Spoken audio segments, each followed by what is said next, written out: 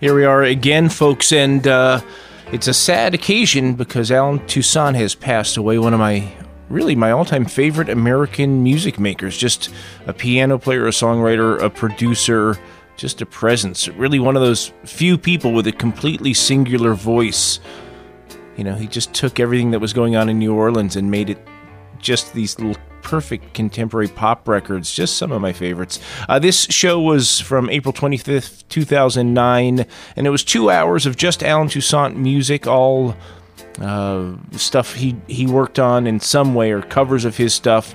You can find it at wfmu.org/Michael if you want to hear the whole show with all the Allen Toussaint related music.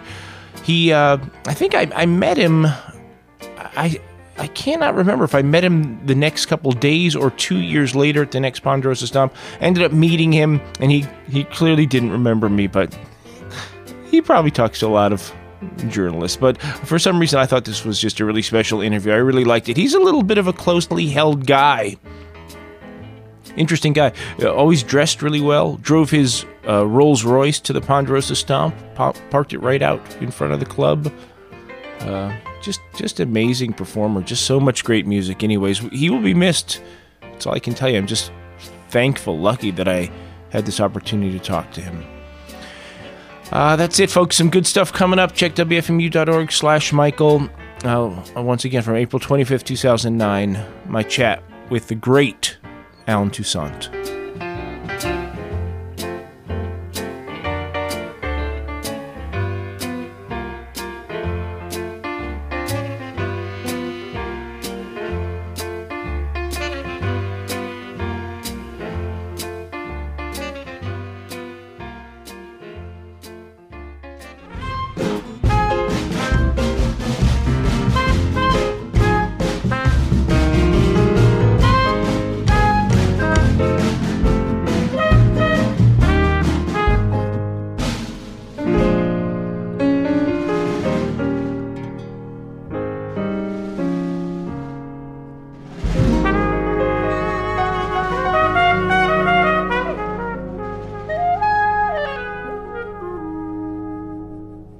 There's the great Allen Toussaint. That's the title track, The Bright Mississippi, from his new record. Allen Toussaint, welcome to WFMU. Good morning. How are you? I'm very well in wonderful New Orleans. You're in New Orleans. I'll actually be there tomorrow, so I'll run into you. But I just listening to that record, I don't know how it sounded on hold, but it sort of sounds contemporary, yet reverent, yet timeless. It has an amazing sonic quality to it. Oh, yes. Well, for one thing, the songs are so dear, and there's so much of their own period. So anytime you play them, they're strong enough to hold on to that aspect of it. But, of course, the freshness of us doing it recently brings a new life to it. Yeah, it's really just a great album getting amazing reviews. But I want to end there. Let's start at the beginning. I think the beginning is always a good place to start. Born January 14th, 1938, just outside of New Orleans, a New Orleans suburb, right? In New Orleans, right in smack dab in the middle. Smack dab in the middle. And what was childhood like? Wonderful. My neighborhood was a neighborhood full of shotguns, shotgun houses. Let me clarify that. Shotgun houses, we call them. They're lovely neighborhoods, very humble indeed, but high in spirit, and everyone knows each other. It was wonderful, and there were old men in the neighborhood who, after work, would pull out a guitar here and there, and so we heard music being played around and about. And did your folks have a radio? Did your folks play music? Did they dislike music? What was the... Well, we had radio because in my very early childhood, I can remember before we had TV or knew anyone who had one. So radio was important. Before I was born, my father was a weekend trumpet player that played in a big band on weekends. But however, he had a family of three children and a wife, so he quickly had to become a railroad engineer who was at least a mechanic. So he spent 40 years as a railroad mechanic. But before I was born, he was a trumpet player, I'm glad to say. And my brother, who was a few years older than me, he, as a teenager, around 16 or 17, he began playing the guitar. and so it was in your blood, in your family, I guess. Oh yes, I would say so, definitely. And your first band, I believe, was Snooks Eaglin, who just recently passed away. You guys were just kids, really. Oh yes, we were 13 and 14. Snooks Eaglin was the guitarist. The band was called the Flamingos. Very classy. A bunch of neighborhood guys, and we had a wonderful time. And what kind of songs were you guys doing at that age? Whatever was on the radio. Huh. As far as R&B, which wasn't called R&B yet, but all of whatever was popular on the radio, we were doing those things. And we played sock hops, high school dances, and also we played in some clubs outside of town, what we were too young to be in, but at that time we were able to get away with that. And what do those kind of gigs pay, those very early gigs? Well, the maximum was $8.50. That was pretty darn good. How do you divide that up? That's tough, yeah. Oh, well, yes. Well, $8.50 each. Oh, well, that's not bad. Okay. Oh, yes. Oh, yes. Yeah, what was your dad making on the railroad? Oh, I have no idea. I have no idea what kind of money he was making, but he supported his family in our humble neighborhood. All worked out. So at that age, did you think, well, this is what I'm going to do forever? I'm still going to be putting out records, 70 years later. Well, when I was a young child, I actually thought then, yes, I will be doing this forever. It was love at first touch. Or maybe you've got some mind-reading skills, or you can see the future. Did you study music ever? Did anyone sit down and show you how to play the piano, how to read music? Well, the first one who showed me, because I first began picking out little humble melodies on the piano, in a most humble version, I might say. And my sister, who began taking piano lessons, that the piano was there for her, she hated her lessons, but she was a smart girl. And she took lessons for a few lessons before she quit. But she learned enough to show me this E that you're playing here is there on the page. So that was my first introduction to theory. Then I took about 8 lessons at a junior school when I was about 9 or 10. And my mother knew that the boogie woogers and the likes had me already, so it was too late. So about 8 lessons was my academics, and that was about it. How interesting. So I think your first sort of proper gig, subbing on the piano for Huey Piano Smith in Earl King's band, right?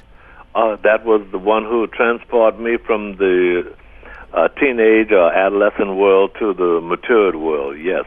Where did Huey Smith find you? Where did he see you?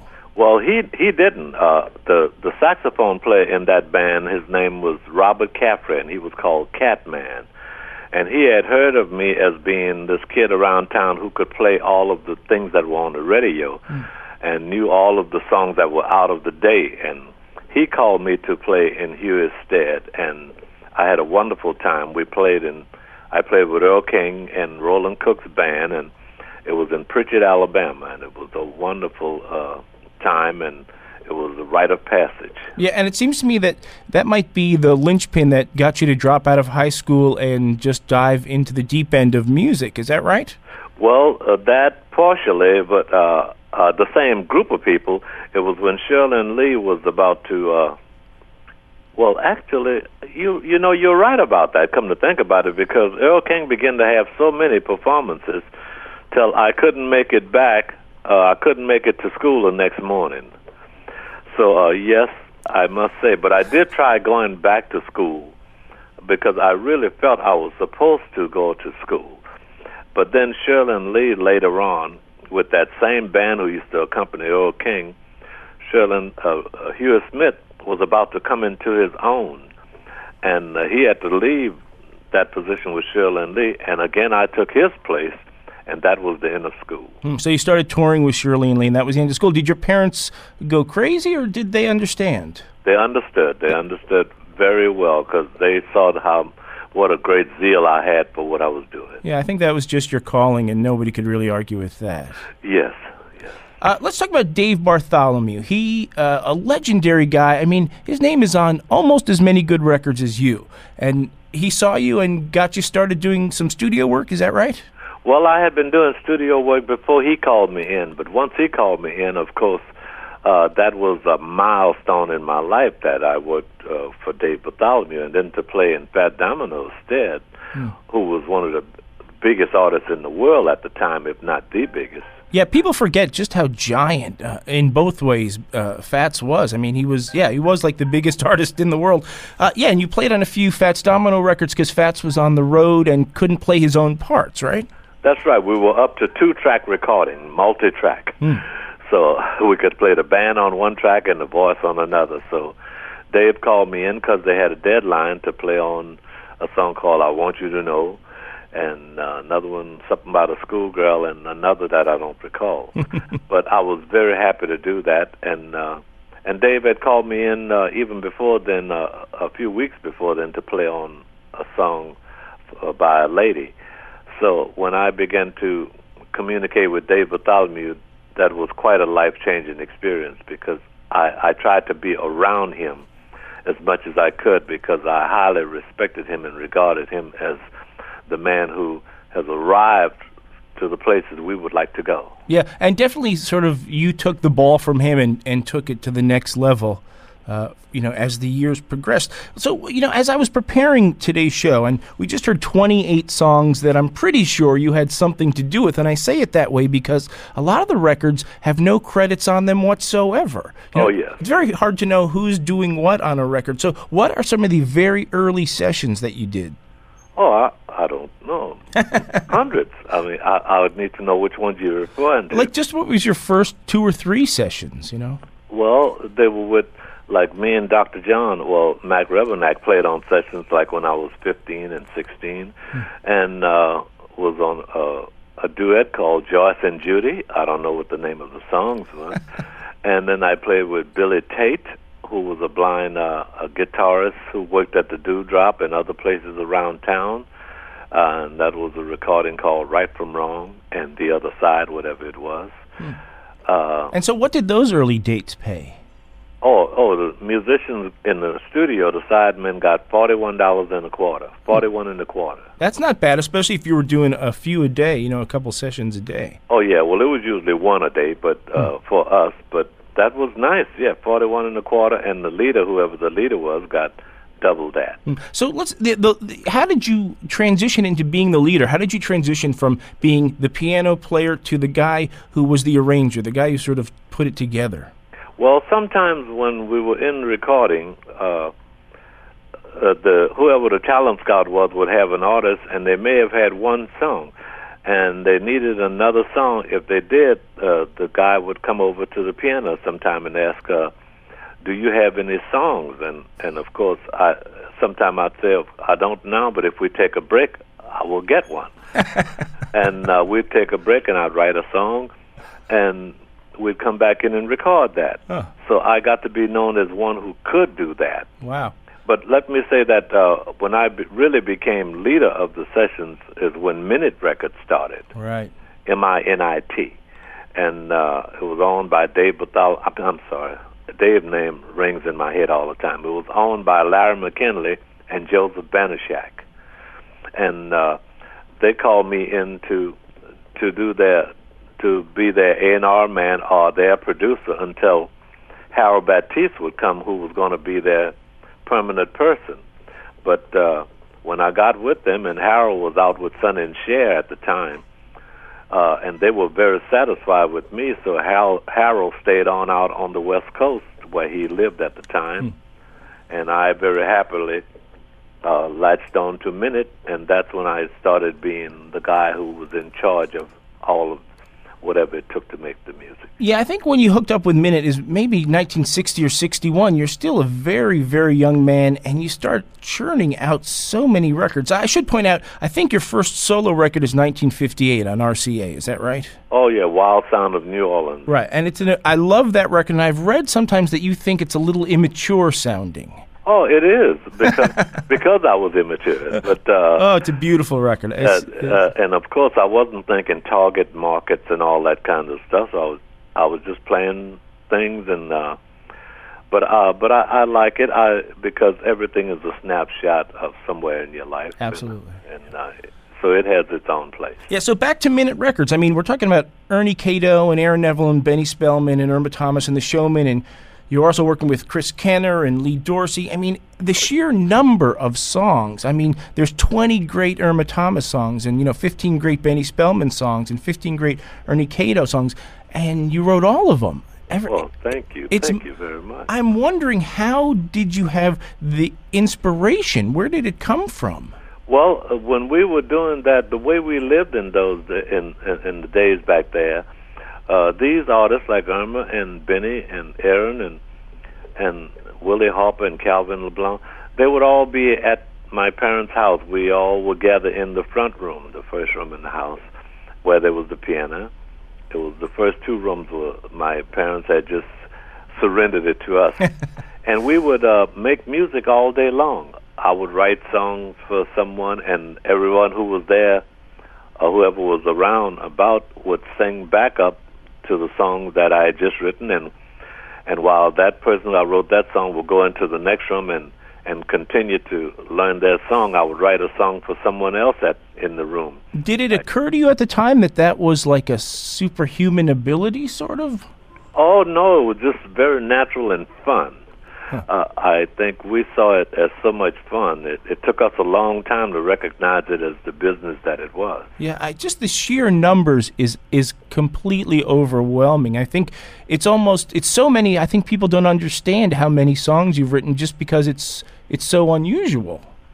Oh, well, yes. At the time, it was just what we did all day long. Just woke up and write a few songs. I think maybe, is this right, that part of the inspiration came from writing the songs for the specific singer?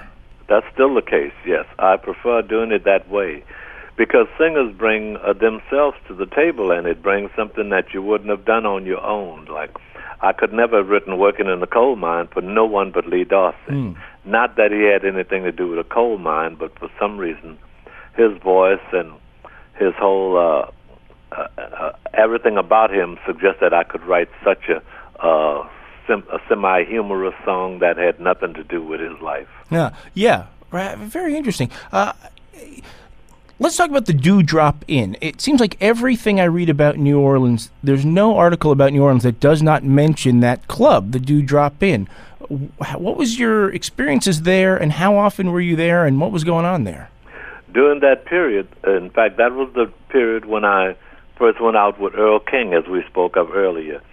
To do that, when Catman called me, Bob Caffrey, and asked could I do this performance, and I said yes immediately, and we met at the Dewdrop. That was a famous nightclub in New Orleans that had actual shows, stage shows 4 nights a week. And they would have an MC, a guest artist, and they would have a shake dancer. We call them shake dancers. I think they call them other things as well. But sometimes with a snake wrapped around them, but a shake dancer indeed. And it had shows. I guess you might say it was the New Orleans version of a cotton club. But was it the place also business was done and deals were made and folks were spotted and, hey, you got a song? Oh, yes. We would all meet there. Before going to performances, the bands would meet each other there, and they would take off from there. And when they got through with their performances, 4 hours later, they'd all meet back there and just hang out. So many people would see folk there. And when Dave Bartholomew called me in to play, he came to the Dewdrop where I was performing, and that's where he notified me that he would like me to perform on his recording. And so, yes, it was that kind of place. It was a wonderful place to be, both inside the club and hanging out in front of the club, because musicians hung out in front of that club. And all day and all night, there were some musicians in front of the Dewdrop. It sounds like just a diamond. I mean, it just sounds amazing. 1963, the Beatles invade. Motown is doing great, and you get drafted. I mean, it's a giant. You're right in the middle of this incredibly fertile period, turning out these giant hits, and you end up in the Army in Fort Hood, Texas. What was Army life like? Did they have you shooting guns? I mean, No, in fact, I would have liked to have done more Army than I did, but I played the piano most all the time in the Army. In fact, even in basic training, I did a very little bit of that, but they would come and get me even if I was on the way to the field and say that you need it at the PX, so a certain person wants you because they're going to have a show and they would like you to participate. And then my permanent duty in Fort Hood, Texas, I was the pianist for the Soldiers Chorus. So my hours of duty was from 1 o'clock in the afternoon till 3. And aside from that, I was on my own. Oh, that's great. And so I had a wonderful time in the Army, to be perfectly frank. I did feel, however, that I was missing out on what was going on outside, and for those 2 years from 63 to 65. And yeah. When I did get out the Army, it was the first time I ever tried to write a hit song. When I wrote Ride Your Pony, I was trying to write a hit. You said, I need to get back and kind of establish myself. Yes, and I thought all of the horses were all the way around the curve except me. So I wrote Ride Your Pony. How interesting. I'm glad to hear the Army wasn't terrible, except for the frustrating fact. I need to go back and ask you, I don't want to take your whole afternoon, but I want to hear, a couple sentences about a couple different people, especially Chris Kenner. I've read that this guy was just the worst equipped guy to be a star, but very talented. What was he like? He was... in fact, I never heard it that way, but I understand how one would describe him that way. He was a kind of solemn guy. He was a bit aloof, he didn't hang with us all day like the other artists would do. He would come in for a segment of his stuff, and when I was through with just his song, his whatever we were there to do, he would go on back to his environment, which he spent a lot of time alone, but he'd except, of course, at the Dewdrop, he would come and hang out in front of the Dewdrop like everyone else, but always had less to say in the conversation. Interesting. He did come up with some great songs. Oh, yes. He was very much a church kind of singer, but really came up with wonderful ideas. Yeah. Land of a Thousand Dance, Something You Got, I Like It Like That. And were those written in his head or on an instrument? In his head, of course. And many times they weren't finished, but it was my job to finish them.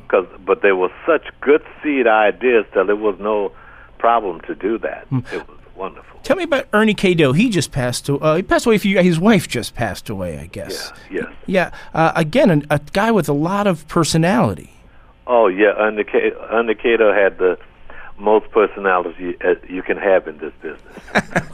For one thing, he was very convinced that he was a star long before anyone else was. And he had no trouble letting everyone know it. But that wasn't a problem, because he was like Muhammad Ali. He would brag and then get in there and knock him out. Yeah, right. He had the hits to back it up. Okay, while you're in the Army, you play with a bunch of Army guys, and you call yourselves the Stokes, and there's a bunch of records released on some different names, and one of them is Whipped Cream, which Herb Alpert ends up covering and going on the Dating Game. It's a huge, huge song, just like Java gets covered, yes. Again, a huge song. And right about then, after the Army, you meet Marshall Sehorn, and you talked about what an important guy Joe Banashek was for you, and Dave Bartholomew before that, and then Marshall Sehorn and you form, for a long time you guys were partners. My first question, were there other offers at that time? I mean, you were clearly could start over, sort of, and you started with Marshall. Were there other offers? Oh, yes, but once I was with Marshall, there was no... I wasn't even threatening to go anyplace else in those early days, because once I am with my first company being Minute, but I would consider once I'm with a company, that's it. I'm married, and that's that. And I didn't run around. Okay. You'd made a few records with Lee Dorsey, but right at that point, you and Lee Dorsey, become like this. I'm holding my fingers next to each other. The amount of great music you made with Lee Dorsey, for me, is maybe just the pinnacle of your work. It just seemed like everything came together. The sound in the studio, the musicians, the arrangements, and the songs, and the singer. It's all right there, and they're pop songs, but they're contemporary and R&B and definitely have a New Orleans feel to them. There's so much going on in those great records, and like you said before, they're funny and they're so much. Yes, we had a good time, and I spent a lot of time with Lee Dorsey, in and out of the studio and in and out of the business. We did lots of things together. We'd go out in the evening together with other guys and gals, and had a wonderful time. And we rode motorcycles together, raced Cadillacs together, did lots of things. Where do you race a Cadillac? On quiet streets at night. I read in Mac Rebennack's book, he talks about growing up in New Orleans, and almost a lawless place it was. Policemen just kind of did their own thing, and if they wanted to break some heads, they just did it, and nobody ever got in trouble for that. And was it a tough place to grow up? Was it a weird place to grow up? Well, I guess it might be according to who you are and as you are. But for me, I didn't find it to be a rough place to grow up. It was wonderful to me at all times because I was already, early on I began doing what I was to do in life. So I was always busy about that. And that didn't seem to really get me into trouble. Yeah. And so I'm fine with it. I can't say I have any really hard luck stories about New Orleans. That's great. Lee Dorsey, just an amazing talent, a great guy. And I've always thought in some ways a sort of a substitute for yourself. Oh, interesting. I haven't thought about it like that. But I'm not sure what you mean. I'm not sure what I mean either. Okay. It's just, at that point you really hadn't committed to being a solo artist, and Lee could sort of do it for you or play a side of your personality that was a little more fun or a little more jovial than you felt you could do yourself? Well, I never thought of myself as a solo artist, never. Whenever I did that, it was at a request by someone else. I always loved dearly working with artists and writing songs for artists and getting the music together and making it work and arranging. That's my comfort zone, and I'm very happy and as far as I'm concerned, where I belong. It's interesting.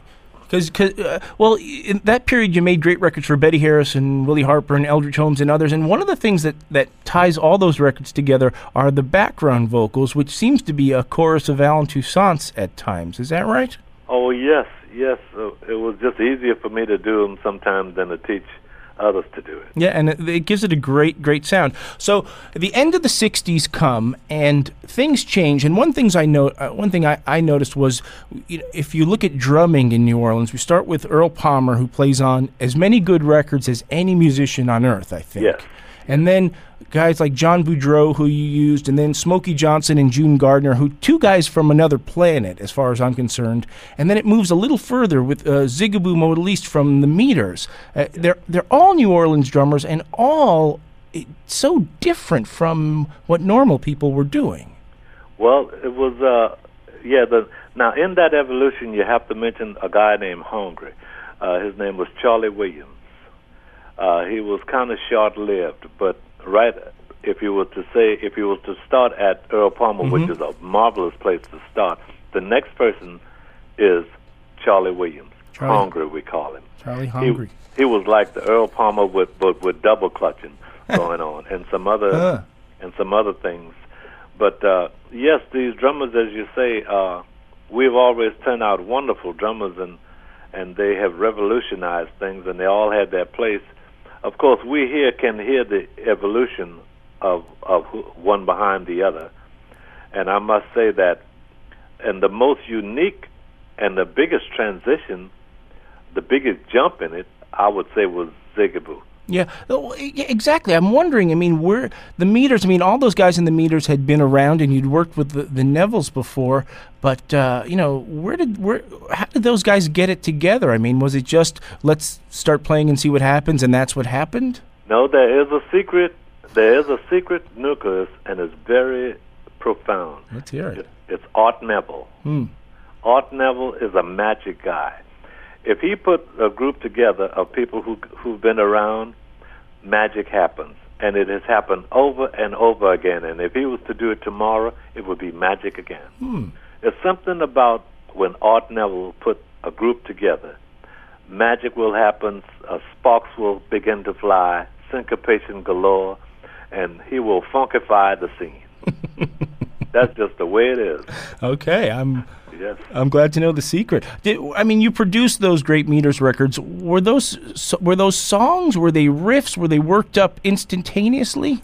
Well, they worked diligently. When they would get to the studio and work things out, they would put the finishing touches. But I must say that I had less of a job as a producer with the Meters than anyone else when they were recording themselves, because they were so self-contained and knew so much about who they were and where they wanted to go.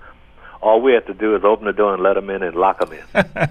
Turn on a couple microphones. Yeah, those are some of the most amazing records. And I think when there's a great moment when people hear those for the first time and their minds, open up a little, or I just love those records. You're talking about your solo career, not always your first thing, but your record Toussaint came out in '71, and definitely different from, I was talking about Lee Dorsey as your sort of your other self. Definitely a little different than a Lee Dorsey album. Were you comfortable with the idea of a solo career, or were you still thinking, I'm just going to do this once in a while if someone asks me? Once in a while if someone asks me. Yeah.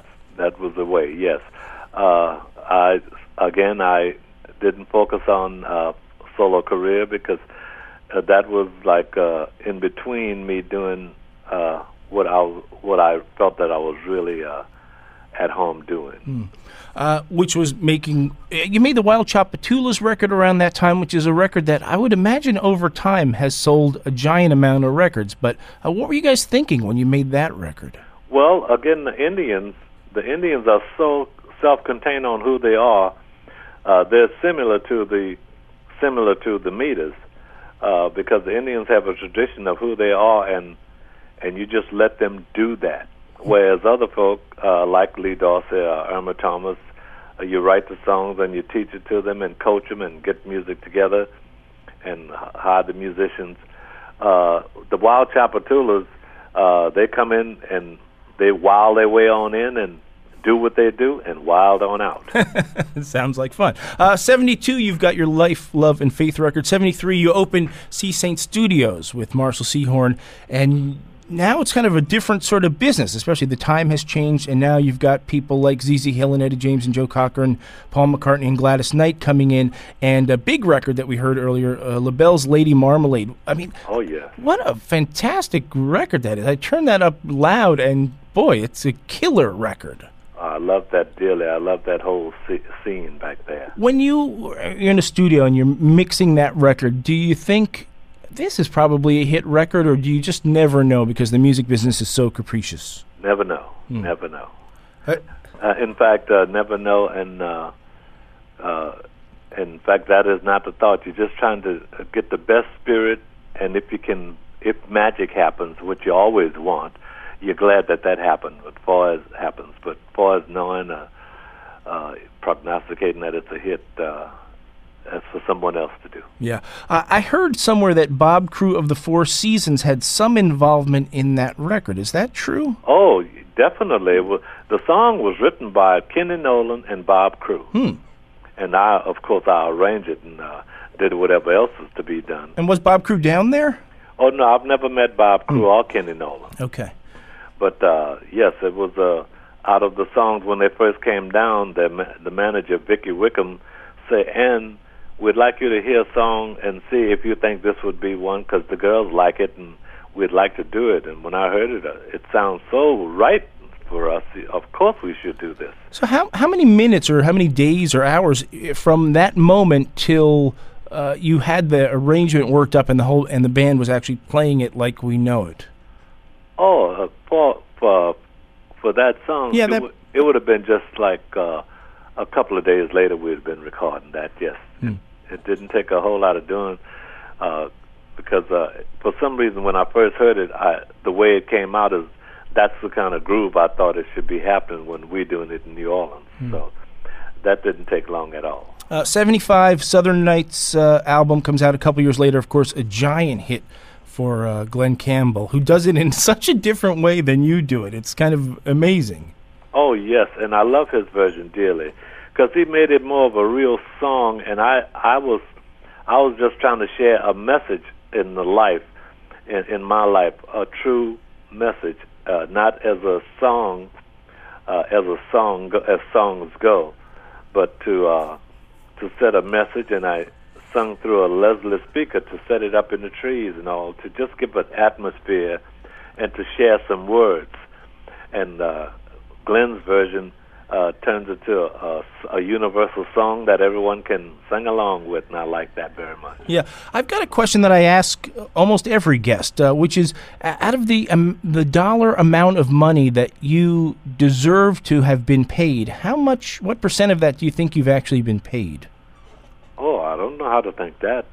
That's, in fact, I can't come anywhere near that. Well, how crooked is the music business? Oh, I don't think the music business is that crooked. Really? I think some people do business better than others. Yeah. But I don't think everybody's out to beat you. I think many times if a company has a good artist, they would like that artist to be satisfied. So I think companies, for the most part, would try and be fair. And I know there are many stories of contrary to what I'm saying, but I just don't agree with all of them. I'm glad to hear that. Yeah, I think you maybe are the first guest who didn't answer 10% or 25% or something. It's usually below 50% is usually the answer to that question. I've got a burning question. What from the 60s, from the 70s is unreleased? What is still out there? Are there shelves and shelves of tapes, or has everything been released at some point? Well, there are many outtakes and some songs that wasn't released, but there's none that I'm thinking that it's a sad day because they weren't. Some of them shouldn't have been released. So I'm glad some didn't come out. And sometimes I hear outtakes on the market that someone has purchased a master somewhere and it's out there, and I'm almost a little bit I cringe a little when I hear some of them because I would think, well, that wasn't worthy of coming out, even if it's when it's by myself, because there was an outtake that, as far as I'm concerned, maybe it didn't work. But I must say, when I do hear it again, even though I still feel that way about it, it's kind of nice to hear an old friend.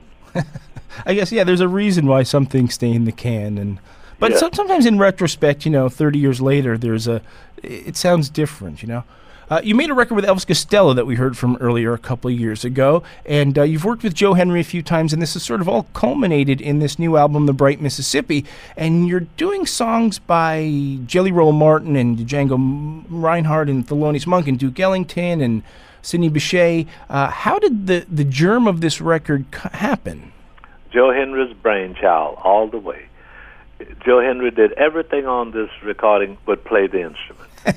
He chose for one thing, he said he wanted to produce me, and I trust him dearly, and I think he's a fine producer, and I said yes immediately without giving a thought to what he had in mind. And when he began sending songs and the suggestions he had, I was taken aback a bit because I had no idea we'd be going in such a direction, and now I am elated that he chose such a direction and so off the beaten path for me, and it's so comfortable, and I feel that magic happened in the record, and it was all about Joe Henry's foresight. That's very generous of you. I've never read, every review I've read of this record has been extremely, extremely positive. It seems like it's kind of the right record for right now for some reason. Well, I hope so. It certainly is a different record for me altogether, and I'm so glad he saw it this way because I really had a good time doing it, and he surrounded me with the best musicians he could have gotten for this, and we had various combinations like duets on some of the pieces with just two instruments, and then a full complement of two horns and rhythm, and it was just and also me and Brad playing, two guys playing piano at the same time, which I always have said is rare. Joe Henry, I must say, he really struck a marvelous chord this time. Yeah, it's a very satisfying record. Recorded in New York City, right? Oh, yes, and that was the right thing to do as well. I guess that's where you stayed after Katrina when you left New Orleans, is that right? Yes, but that's not why I was done there, because by that time I was back commuting between New York and New Orleans, which I'm staying in. I'm back living in New Orleans now, though I keep a place in New York. But I think he chose that because it was the best meeting place for these musicians, for one thing, from coming from different places. Also, it was a very fine studio, Avatar, which he was familiar with, and it was a superb place to be. Every decision he made was wonderful and right. Do you think there's a little New York City sound in the record? I never thought about that. I'm not sure how to answer that intelligently. Then leave it alone. That's fine. It's a fantastic record, and you're hard at work touring to promote it, I guess, to get the word out there. You're playing in New Orleans tomorrow at Snug Harbor. You're playing at the House of Blues next weekend as part of the Jazz Fest, right? Yeah. And then you've got some gigs in Las Vegas and a whole run of shows here in New York at the Village Vanguard. That's right. And then off to Japan and all over Europe and France and Switzerland and Spain. And it's crazy. Is it tiring? Is it elating? How do you feel? No, it's not tiring at all, and especially because, I haven't done this kind of thing all of my life. This touring and all happened right after Katrina. Before that, I was stationary at home and going into the studio, and whatever I did musically, I would do it in the studio in New Orleans and send it out. Now I take it out. That's a whole different ball game, and I must say that it's quite inspiring. It's not so comfortable till I can take it for granted, I must say. It's still, it's not the most comfortable place for me, but it's the most rewarding place for me right now because the inspiration is so high. Before, when I would write and all, I would write from inspiration that was coming to me, but now I go out and get it by being in all of these different places and countries. It's a rewarding time. And it's largely due to my collaboration with Elvis Costello, who introduced, by being connected with him, it was like catching a speeding train. And he introduced me to his world, which is the world. Yeah, he never stops creating 24 hours a day. Absolutely. I've never seen anyone like Elvis Costello. And also he's very generous about it all, about what he does. Because he brings so much to the table, but he always leaves enough space there for everyone else. So when you're on the road, do you get a chance to write? Are you inspired to write? All the time. Oh, all the time. That's great. So what is next? Oh, for his writing, I write all the time. In fact, when you call, I was writing. But so I don't know how to say what's next. But right now, my primary interest is this recording that we present this on stage properly. How interesting. I've got one more question. Well, two more, really. The first one is, I'm going to New Orleans tomorrow, and I want to know where I should eat. Anywhere. Anywhere. I mean, please, sincerely. But I guess you're going to go down into the quarters, but if you want a shrimp po' boy, there's a place called Deanie's in Bucktown where you can get the very best seafood there is. And there's Deanie's down in the French Quarter. If you're going to get dressed up, of course, Commander's Palace is the place, and there's wonderful food. Anywhere you'd go, though, you'd be fine. All right, you can't go wrong. I've got the song Java queued up here, your version from when you were, I think, 18 or 19 years old. Is that right? Yes, yes. In fact, it was on the Wild Sound of New Orleans. Yeah. Danny Kessler was a talent scout going around the country and getting talent from here and there, and he had me to play backup piano on Roland Cook and Roy Gaines' recording, and that's the first time he heard me, and he kept going. He kept telling the engineer, turn the piano up, and when that session was over, he came to me and said, I would like to record you. Could you get me enough material for an album when I come back in a couple of weeks?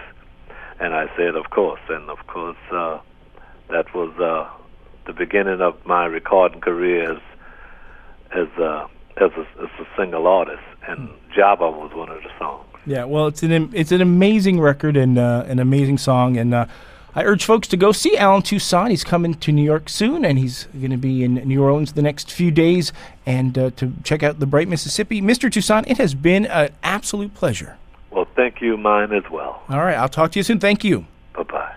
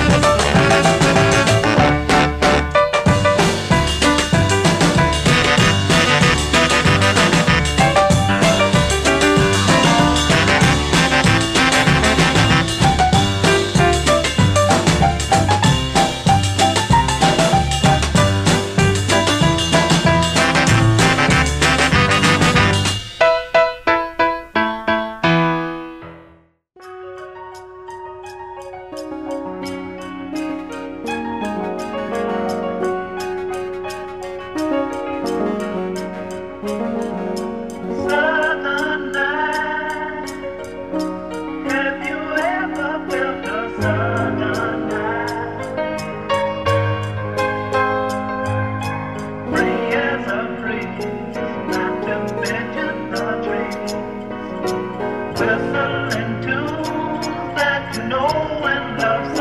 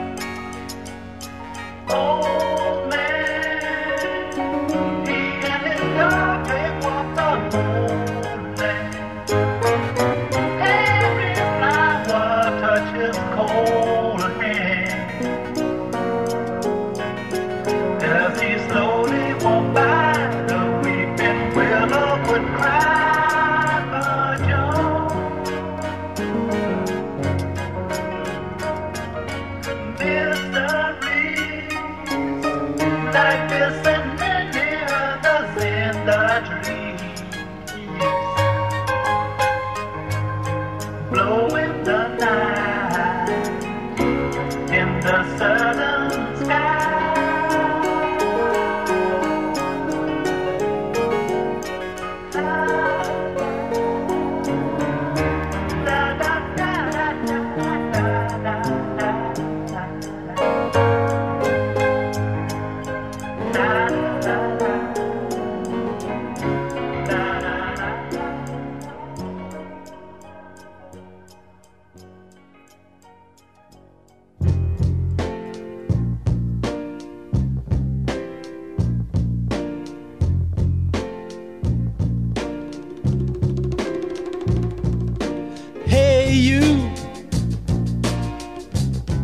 Hey, you with the curly bush on your head, baby.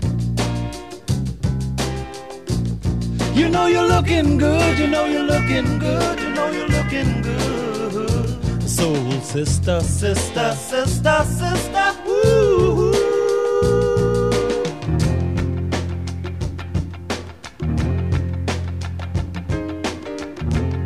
You're looking good, honey. Thank you, brother. Thank you, baby. Hey, you. Hey, you with the bad hip boots on, little girl. You're the baddest in the world. It sure would be nice, honey, if I could just make you my girl.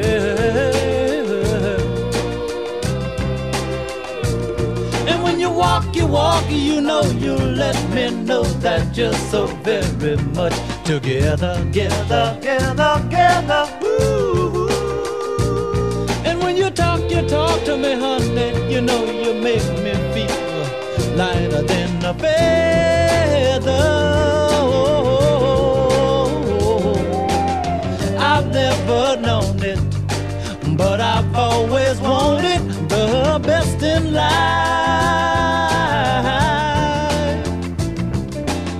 And if I had you, honey, I know that I could forget about the rest in life. I can't conceal, no, the way I feel. You're about a head turner, you're about a soul runner. Hey, you. Hey, you with the curly bush on your head, baby. You know you're looking good, you know you're looking good, you know you're looking good. Soul sister, sister, sister, sister. Ooh. And hey, you. Hey, you with the bad hip boots on, little girl, you're the baddest in the world. It sure would be nice, honey, honey, if I could just...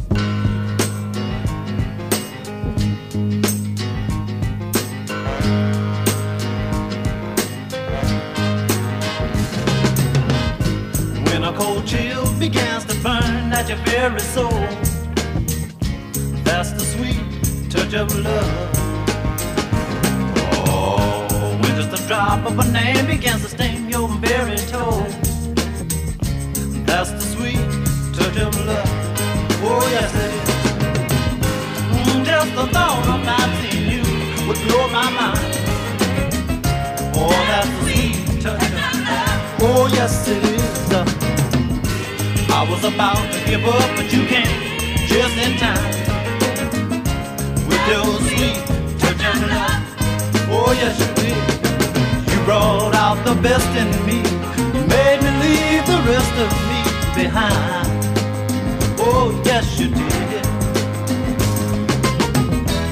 You delivered me from loneliness and loneliness. Oh yes, and all it took was one little kiss to let me know, girl,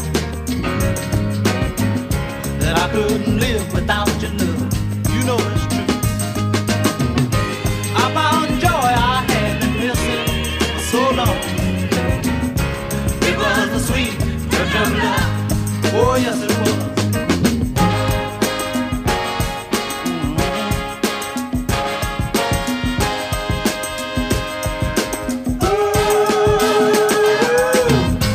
When a cold chill begins to thrill your very soul,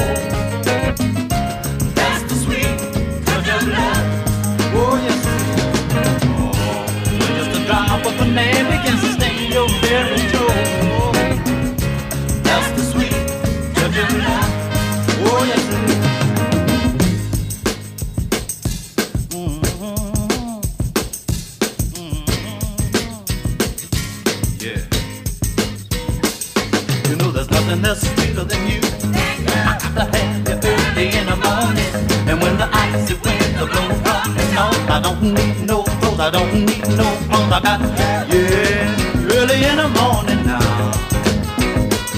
I got, yeah, late in the afternoon. I got, yeah, late in the evening. I got, yeah. Now whenever my love comes tumbling down, you know you got to be there. You can kiss the rest of the world goodbye, you know you got to be there. When my love comes tumbling down, you know I got to be there. When my love comes tumbling down, you know you got to be there. Kiss the rest of the world goodbye, you know you got to be there.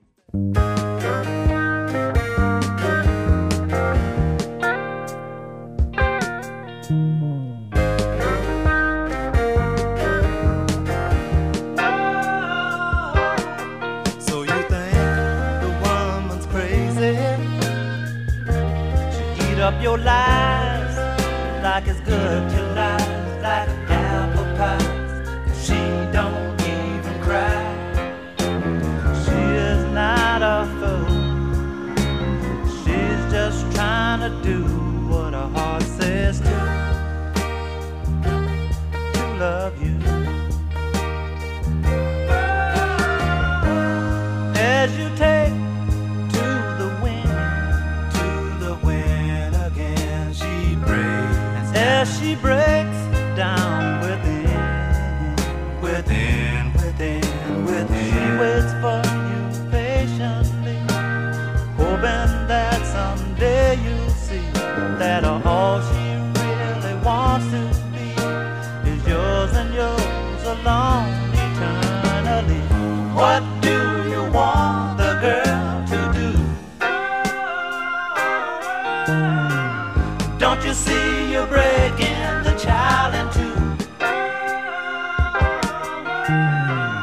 What do you want the girl to do? All she really wants is you.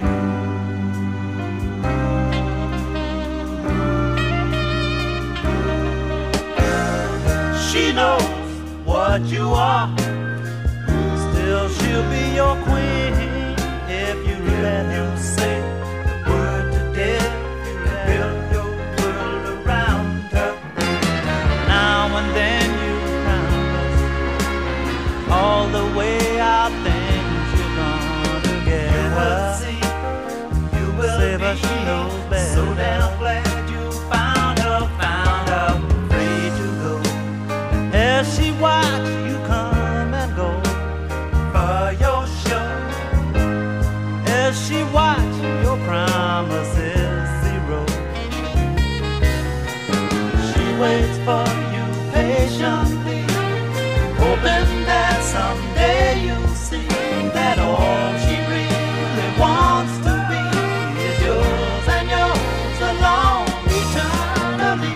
What do you want the girl to do? Don't you know you're breaking the child in two? What do you want the girl to do? All she really wants is you.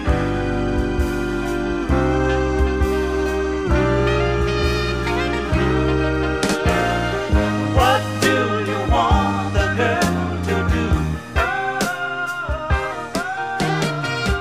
Can't you see you're breaking the child in two? What do you want the girl to do?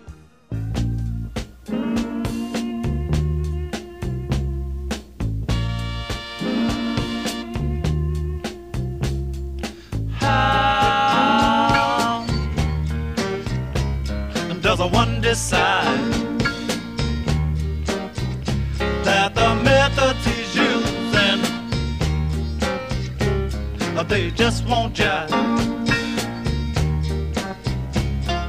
Truly believing and trying over and over again.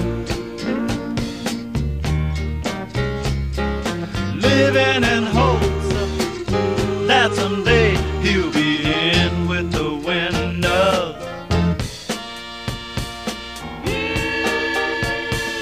When should one change his mind and I jump the fence, oh Lord, for the dollar sign. It's a sad thing, it's a bad thing, but so necessary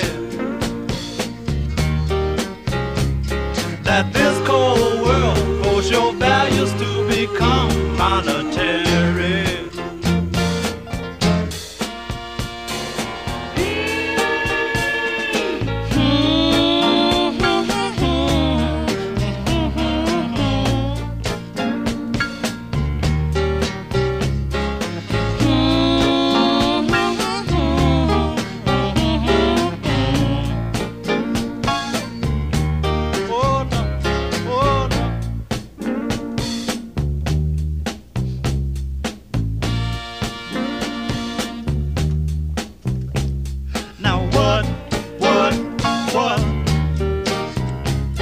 What is success?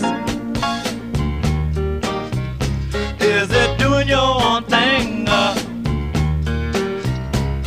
Or you done the rest? Oh yeah.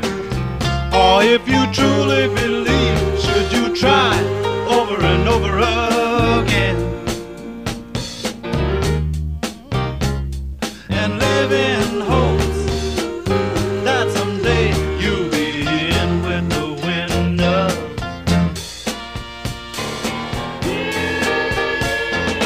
How does one decide that the tactics he's using they just won't jive? Truly believe and try over and over again, living in hopes that someday he'll be in with the winners.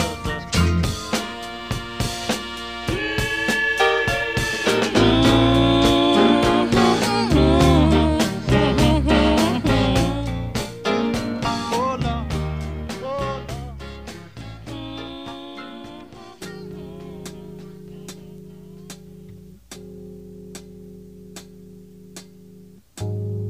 From a whisper in the wind, to a loud scream, the message came that I've lost you, to the warmth of another man. For heaven's sakes, girl, don't do this to me.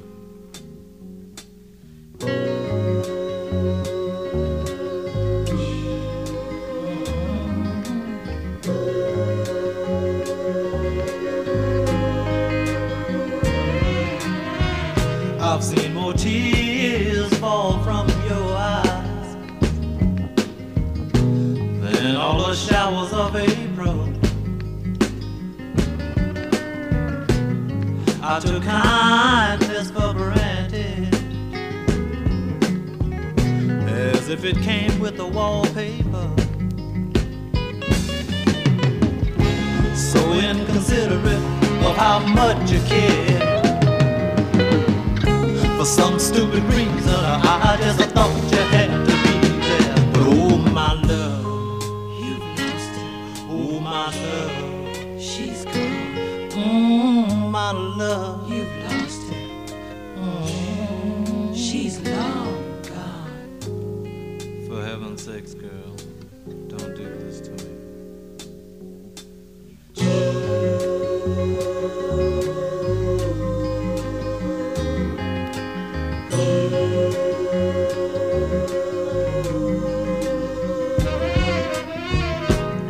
I simply must have been crazy. I must have been out of my mind.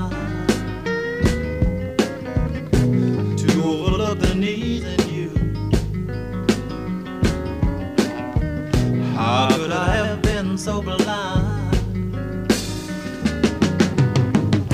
never giving thoughts to your wants and needs. But now I'm a begging for baby, please, please, please.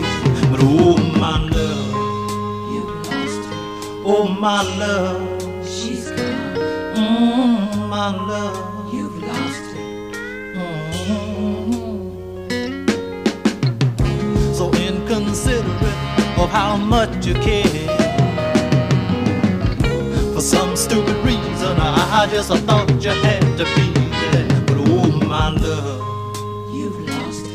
Oh my love, she's gone. My love, you've lost her. She's long gone.